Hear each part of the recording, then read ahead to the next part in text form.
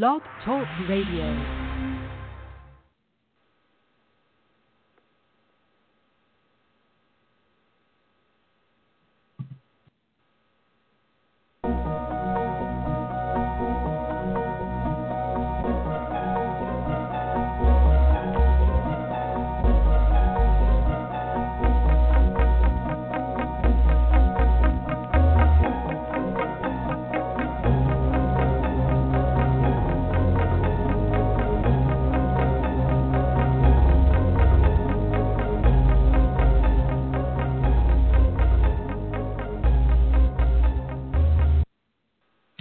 Welcome to Chat Noir, Mystery and Suspense. I'm your host, Linda Kosar, and that was our appropriately creepy mystery suspense music.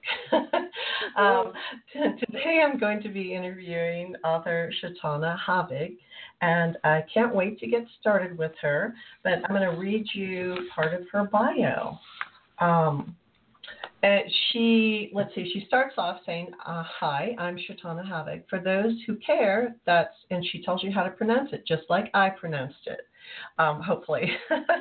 And she doesn't have a pseudonym, but when you grow up with a name like Chautona, which I'm going to ask her about, it kind of sticks. Let us hold fast the confession of our hope without wavering, for he who promised is faithful, and let us consider how to stimulate one another in love and good deeds, not forsaking our own assembling together, as is the habit of some, but encouraging one another, and all the more as you see the day drawing near. That's from Hebrews 10:23 through 25, and that's like her theme scripture. And those aren't just words on a page for her. She says that's why she writes. So welcome to the show, Chautona. I'm so glad to have you. Thank you for having me. I really appreciate it. You need to tell us your name origin. Like where did you get that wonderful name? Great writer name, by the way. Well, it's really interesting because when I was a child, I was born in 1970, so, the 70s were my young childhood, and everywhere I went, the very first question people would ask was, are you Indian? And, that was, people didn't say Native American then. They said Indian, and I'd be like, no. And so then they'd be like, oh, French? Because, this is back when people still knew what Chautauqua was. And a lot of people would mistakenly call me Chautauqua. And it was like, no. And so then, of course, they'd want to know about my name. And I was born in Oklahoma to an Okie father, and I was named after apartments in Bakersfield, California, which is the Okie capital of the world outside of Oklahoma. My name gosh. is Okie. Well, see, I never would have guessed. I would think, nobody something would. exotic, Yeah, all my siblings and I, we have just these bizarre names and with spellings that are phonetically impossible, Now, wait, did I pronounce it right? Because I see it's Chautona. Yes, it's Chautona, yeah. Chautona Havig. Yeah. Okay. All right, so let's remember that, folks. And please go to her website, chautona.com, My mom always wanted me to be like Cher. And I'm like, Mom, really? You don't even like Cher. What's your problem? Why are you like, yeah, but just the name, like, all right, whatever, Mom. Okay, so I'm going to start. We're going to talk about your mysteries. Obviously, it's mystery. You write mystery and suspense, but you write a whole bunch of other stuff. I mean, I saw that you have a zillion books. Like my friend Janice Hannah Thompson. She writes books like Babies Have Rabbits, and I think you're on the same. Yeah, I know like that. Rabbits have babies. Sorry, I just flipped that one, didn't I? But you write self-help, romance, mystery, and suspense. What don't you write? I write almost everything. I don't do horror. I don't do erotica. That's actually really funny to even think about. But for the most part, if the story calls for it, that's the genre I use. I usually come up with a story, and that story idea picks the genre instead of the other way around. On the other hand, things, I'm just weird, okay? There's just really no way to get around it. We are convinced that Havig is Norwegian for weird. What can I say? What about speculative fiction? Would you ever write spec fic? I actually have. It's not printed yet. but I have it's a futuristic in the world that most of my books take place in. I have something that goes, a couple hundred years into the future, and it's kind of a speculative of what all that we're doing now, all the choices we're making now, how it would make things look then, in both an optimized and a de-optimized world. So yeah, I've already done that. It's hard to resist not doing that because it's kind of fun inventing your own world. Right? Yes. So was there a touchstone in your life, besides your writer name, that launched you into this curious profession? Actually there was. When I was 12, my mom had this habit. She was amazing. She would just walk into my room with a book, and she'd just toss it on my bed and walk out. And what are you going to do? You're going to read the book. I was an avid reader anyway, so it wasn't like she couldn't have just said, here, read this, you'll like it. No, she would do this thing whenever she really, really, really wanted me to read something and love it as much as she did. She'd just walk in and toss it on my bed in front of me and walk out. And so she did. She walked in and she tossed a tree growth in Brooklyn on my bed. Oh, yeah. And then she just walked right back out. And I remember just being, like I was 12. It was Ventura. When I think about it, I can still smell the salt air. It's really kind of funny to think about it. But when I was reading that book, there's a scene. I don't know if you've ever read it, but there's a scene where Francie, the main girl, she and her father have actually lied about where she lives, so she can go to this specific school. And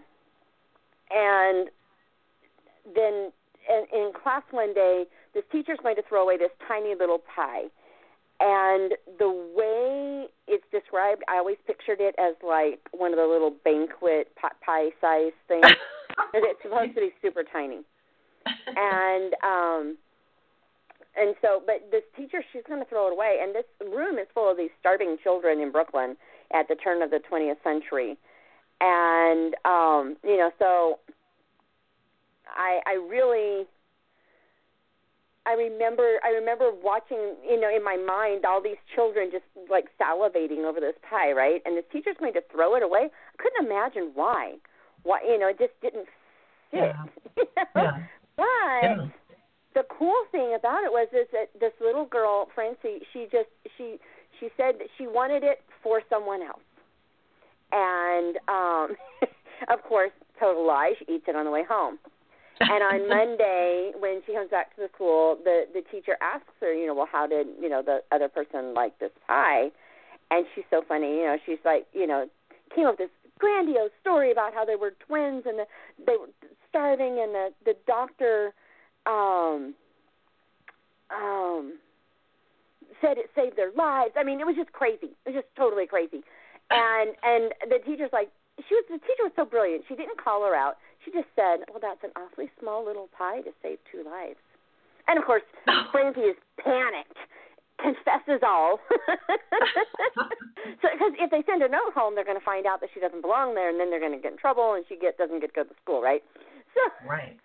There's this whole thing. But then the teacher said this thing. It was so amazing. I'm just going to read it because I don't want to get it wrong. It said, Francie, a lot of people would think these stories you're making up all the time were terrible lies because they are not as people see the truth. In the future, when something comes up, you tell exactly how it happened, but write down for yourself the way you think it should have happened. Tell the truth and write the story. And that just solved all of my little 12-year-old problems because I hated the truth as a child. It was never what I thought it should be. And I hated lies even more because, of course, lies. And so it just solved everything. I could write how I wanted things to really be. And so, I started. And I wrote the first biggest self-righteous piece of drivel ever penned literally that day. And well, see, that leads into my next question. What was the first thing you wrote? It was the most self-righteous, pietistic, just, oh my goodness, Pharisees got nothing on Chautona Havig, let me tell you. I wasn't a Havig yet, but same smell. I mean, it was bad, horrible, horrible, horrible. And when I looked over it it was so bad that even at 12, in the middle of all my self-righteousness, I could tell that it was self-righteous drivel. Do you still have it? Did you keep it? No, I burned it. I literally went out to the. My mom's like, "What are you doing?" And I'm like, "I have to burn this. This cannot be found." This cannot be found after I'm gone. You know, the fatalisticness of a 12-year-old. You know. Yes. So which book was your first to be published? The very first book that I wrote was Ready or Not. It's the first of the Aggie series, and it was originally just a book. And I finished up with that book at 60,000 words and set it aside, and I kept writing. And I came back to edit it, and that 60,000 word book became 2.5 books of 120,000 words each. Oh wow! And it turned into a series because I just kept expanding and enriching because it read rather like a laundry list. And so, you know, it was like, well, you know, hey, you know, you're starting, you know. But the first one I published was Noble Pursuits, and it's getting a total redo because, of course, it was my first, and I made every mistake in the planet on it. And it's nice to be able to do that, though. Go back and that is the fix. beauty of indie publishing is that I can take that really, really, really rough, tiny chip of a diamond that's so surrounded by all that other gunk of my ignorance, and I can get that gunk off and let that little tiny diamond. It's not an amazing story, but I like it, and I don't want to see it, you know, languish. I always tell people your indie book can be more perfect than traditional books out there because they're not going to go through the trouble of, you know, correcting all these tiny little errors. Like I'll save up 10 punctuation errors before I'll go back and fix it, you know, because then it's worth it to do it. But exactly. But you can make your book perfect over time, you know, by just, you know, every time you go in there and make a correction. Every time I have a big sale or if I do a freebie, I go through and I read that entire thing again, try to find anything I possibly can. I'll even reword sentences, you know. It's like, I just changed this, it's better. I do that every single time because I figure I'm just giving it that much more of a push and a polish. And, you know, after you've done that a few times, you're hard-pressed to find things, which is great. You know? Yeah, you get better as the years go by, and you word sentences better, and you know, but the story is probably still good in there. You just need to write it better. But so are you primarily indie, or do you do traditional too, or are you hybrid? Technically, I am hybrid. I have one book with Waterfall Press, and they're a wonderful group of people. But my publicist and I decided, they called me and actually asked me if I had anything that I would submit, which was, I didn't realize publishers ever did that. You know, I thought you had to send to an agent, and an agent had to try to beg someone to take it, you know. So when they called me, I was a little thrown for a loop, and I had several publishers do that, and my publicist rejected them all. But this one, for some reason, she said, I think you should try it. And so we did, and I'm not sorry that I did, but I'm not giving them the rest of the series. And I discovered that I'm a bigger control freak than I thought. So, well, yeah, it's hard. But I'm a hybrid too, so I get it. So let's see. I'm going to move on to, are you a plotter or a pantser or a combo? I am a combo. I do a lot of plotting. See, we live 90 miles from anything. The nearest town is 90 miles. We're a Navy base in the middle of the desert, at the bottom of a valley in a town called Ridgecrest. We are an oxymoron. And so to go anywhere, it's an hour and a half one way. And like my ACFW meetings are 3 hours away. So I get in the car with my little voice recorder, and I drive and talk to myself. I love the fact that we have cell phones today where people talk on the phone as they're driving all the time, because I don't feel like I'm freaking people out. But I do. I just talk out my ideas, and sometimes there'll be good lines in there. And I've had to pull over on the side of the road and just laugh until I get done with this idea that I come up with, because I'm cracking myself up so much it's not safe to drive. But I do this because, you know, hey, it works, right? but once you've done, once I've done that, then I will transcribe it. If I can't, if I don't have time to transcribe it myself, I have a gal that does it for me. But if I can do it myself, it just like solidifies my ideas. I create a scene list and I go, and that's about all the planning I do usually. Some things require a lot more. Well, how many books do you write in a year? Usually about 6. And are you constantly writing? Like, do you have a word count that you do, like every day faithfully? That it varies a lot because, of course, as an author, you're a business person as well. And so I have to do like things called marketing, the evil M, and all the, and so there's a whole lot more to it. But on average, I write a minimum of 3,000 words a day. And when I'm in a crunch, that goes up to like 12,000 words. And I have this like whole process that I go through to get myself there. But as a general rule, my minimum is 3,000. My average is more like 5. And then if I really have to dig deep, then I go to it's more like 12. Yeah, I mean, that's the only way to do it, to be prolific, Right. You've got to. So what makes a good mystery to you? I mean, we're going to talk about the Hartfield Mystery Series and the Medlin Madeline Mystery Series. For me, to read a mystery, I usually figure them out right away. I'm one of those obnoxious people. Yes. My brain just thinks that way. My daughter and I do this all the time. Drives her husband crazy. That we'll sit down, we'll watch a mystery, Midsummer Murders or something, We'll sit down and inside 5 minutes it's like, oh, it's him, and he's like, no, it's not. It can't be. And we're like, yep, it's him. And sure enough, he does not understand how we can do this, and it's just like we get it. What I love, because I'm that way, what I love more than anything is when you make me doubt my decision. To me, that's the best part, when I'm like, wait a minute, maybe you have a really good, oh, no, it's got to be, no, but I don't know. The minute I have that, ooh, maybe moment, oh, you've got me. I love it. And if you can actually, without doing the cheesy, pull the dead guy off the, coffin and, oh, he's not really dead, unless you pull something like that, which I really despise. Yes, I hate that too. Unless you do that, when you can actually trick me and give me a reason to go, oh, wow, I didn't catch that. Oh my goodness, that's like my favorite. I love it when someone trips me up. It's just awesome.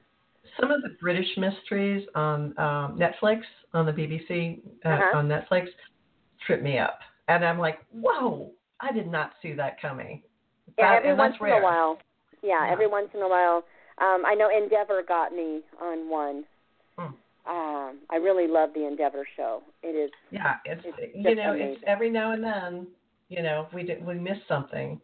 Right. Well, they're really good at that misdirection to keep your eyes focused in the wrong area, and that's just I love it. They slap you in the head with a red herring. Yeah, you just hit someone with a cold fish, and man, those red herrings are. I want to use British foul language just to do something with it, but I won't. So what makes a good mystery? Is there one particular thing? I mean, are yours more character driven or story? Does a story drive? Mine are almost to a fault character driven, because I mean, like Miss Marple. I love Miss Marple. I love the character of the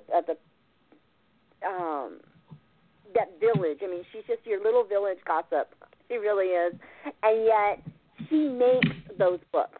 Her character does. And yet, and even like the Aunt Dimity books by Nancy Atherton, the ghost makes the books with her silly little comments, and but on the other hand, if you don't have an actual mystery to solve, then you've kind of lost something. And so I've done both. I've done both where they're a little more mystery driven and the other one is a little more character. But for the most part, I'm going to be heavy on the character because I'm interested in people. But if you don't have an actual mystery, the description of your Madeline series is if Jane Marple met the mentalist and trained a perfect young lady to become a detective in 1901 Rockland, they'd find Madeline Brown, the perfect candidate, which I just love that. I just love the Madeline books are not intended to be your traditional mystery. The Madeline books are intended to be kind of watching the birth of a detective, a young lady who discovers that she sees things other people don't really notice. Mm-hmm. And what does this mean? And then so on top of, so it's not really about the actual, I don't want to say it's not about the actual mysteries because that's actually not fair, but even more than about the mysteries themselves, it's about her birth as a detective, Mm-hmm. and it's about her processing, you know, just how far can she go with deception before it becomes wrong, and you know, and things like that. And so it's about the whole moral and personal and internal growth of a detective, as well as just, you know, who is this person and what's happened. I mean, so far we haven't even dealt with a murder yet because I'm building her up. So the first one, she sees that her friend's suitor, something isn't right with something that happens at the very beginning of that book, and then she's trying to figure out, is he a worthy guy or not? And then in the second book, the same character seems to be having some sort of swindle going on, and is it really a swindle, or does she have a bad attitude toward him? And then in the third book, someone asks her to help him find something hidden in his house by his grandfather. This guy's in a wheelchair, he can't do it. And so they work together going through journals trying to find this thing that's hidden in the grandfather's house. And she's learning, you know, how to trust or not trust people. And so it's about her birth as a detective more than just the mystery. Well, that's a really interesting angle. I like that. Now, do you want to tell us a little about the Hartfield mysteries? Okay, the Hartfield mysteries they're really special to me. I really love the Hartfield mysteries. Originally, Alexa, I had her named as like Millicent. And she was like in her 40s, this single author who wrote like Jane Austen type mysteries. That was the original character, and she just refused to. And she wore Jane Austen dresses, and in this little town in the Midwest. And the problem was that my character refused to just do that. And so the next thing I knew, she's writing more like almost thriller type mystery stuff, almost on the horror side. And she wears clothing from any era. So one day she might be wearing 1940s, and the next day she might be in Regency, and then, hey, let's go medieval, or let's put on, you know, 80s acid wash jeans. I mean, she just, if she likes it, she wears it, and she doesn't care when it was or was not in fashion. And so here she's this little eccentric gal who lives in this little town in my fictional metropolis, and she's like the town celebrity, you know. And because, I mean, in a little town, even in Ridgecrest, my goodness, they treat you like a celebrity. You'd think that I was, you know, Karen Kingsbury or something, the way people talk, like, oh, there's our author, you know. It's really funny. Just enjoy it.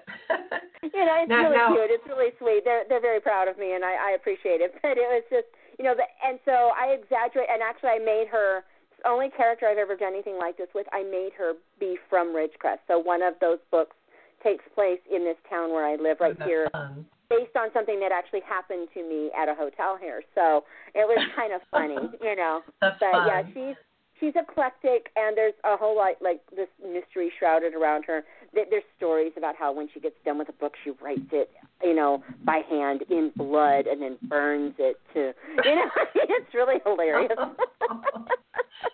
Now, okay, we have like 6 minutes left, and I wanted to also talk about you were on YouTube as well. And I noticed, I was watching some of your YouTubes, and you have the cutest backgrounds, which I'm assuming are in your house. And I want to know if you're a Pinterest queen decorator as well as a writer. I live in an 1,100 square foot house. I have 9 children now. The oldest 3 are moved out, but oh my goodness, there is no Pinterest in my house. We do have a very cute little kitchen that you'll see in some of them. Yes, I do. And I have my little writing nook, which you will see in some of them, which actually has changed now. And your laundry room. I think there was one YouTube that was in your laundry room, which was super cute. Laundry room? I don't have a laundry room? I wasn't sure, but I could hear like a washer. It's probably my kitchen. Okay. Well, that's what I heard. And then a lot of them are at our local prayer house. That's where I write all night, every night. So of the more recent ones in the last year or two, most of those are recorded in our local prayer house at 2 a.m. So your YouTube videos are more like instructional, for the most part, or sometimes you announce contests or things like that? Most of my YouTube videos, most of them, are just me chatting about my books. So, I'll have, I'll pick a book, and it's like, okay, why did I write this? What kinds of things are in there? What was the inspiration behind the character in it, not just the story, or whatever. So a lot of them are things like that.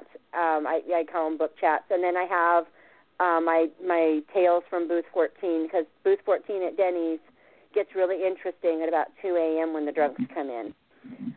The bars close at 2, and they come across, let me tell you, those drunks, they want their pancakes, man. Just give me the pancakes. And it's like a druggie with their fix. They got to have their pancakes. Oh, yeah. It's really funny. Oh, yeah. Just like, yeah, definitely. I was going to say, just like grocery stores that are open all night. Scrivener, things like that. But mostly it's just chatting. Well, it's, I enjoy those. We're almost out of time, but what's next for Chautona? I'm working on finishing up the Christmas books for the year. I have 3 books coming out that are Christmas oriented. 2 are in collections, and 1 is my annual Black Friday release. I always release one for Black Friday so that people, after crazy Thanksgiving Day and then waking up at dark 30 to go get whatever they got to get, they can come home and kick up and have a new book. So that's where I am now. And, then I get Nano. Yay, I get to write whatever I want in NaNoWriMo, and it makes me so happy. I forgot to ask, do you do your own formatting, or do you hire out, like, editors and formatters? And book cover.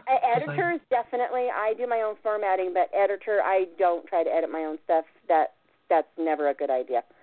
Do you do book covers? I do my own book covers for the most part. I have 1 book coming out that I haven't done because I fell in love with the cover, so I came up with a story idea for it. Kind of like the Madeleines. Madeleines, I was looking for a cover and found that picture, and I was like, I got to write this gal's story. So yeah, that's it. What can I say? I do have time for a quick little lightning round, which is kind of fun. Now, have you ever read the Nancy Drew mysteries? Did you grow up reading I read this? every last one of them as a child. Okay, which one did you dislike the most? Was it Beth, Joe, or Nancy Drew? I didn't like Beth. I liked George a lot. George was a lot of fun. Okay. I liked Nancy for the most part. Every once in a while I wanted to slap her, but Beth drove me crazy. And it was not fair because really Beth was the most reasonable one of them all. Yeah, but they were always stopping to eat, and they were kind of, they were always, the writers were pretty disparaging about Beth. They always said the plump girl. Well, and she was reasonable. She was the one who was saying, hey, this is stupid, and she was right. She was right. She was the one who was right. But me, I was 12. I was like, I don't care if it's right. Give me the fun. It's a book. Who cares? Yeah. But Nancy Drew was a robot. She was an absolute robot. And then George was athletic, but she really didn't do as much even as Beth. There was only like one of the books where she did something. Yeah, George was an interesting character. I liked her as a character. But you're right, she didn't do anything. And Nancy just followed the formula. I actually really thought that Ned would have had a really great series all by himself. I always wanted him to, instead of the Hardy Boys, I wanted the Ned mysteries. Well, she just friend-zoned him from the start. She just friend-zoned him. But Beth was my favorite, too. And I've had such a great time chatting with you. And I hope you come back because you're always writing books, and we always have new books to talk about. So awesome. Well, thank you for having me. I really appreciate it.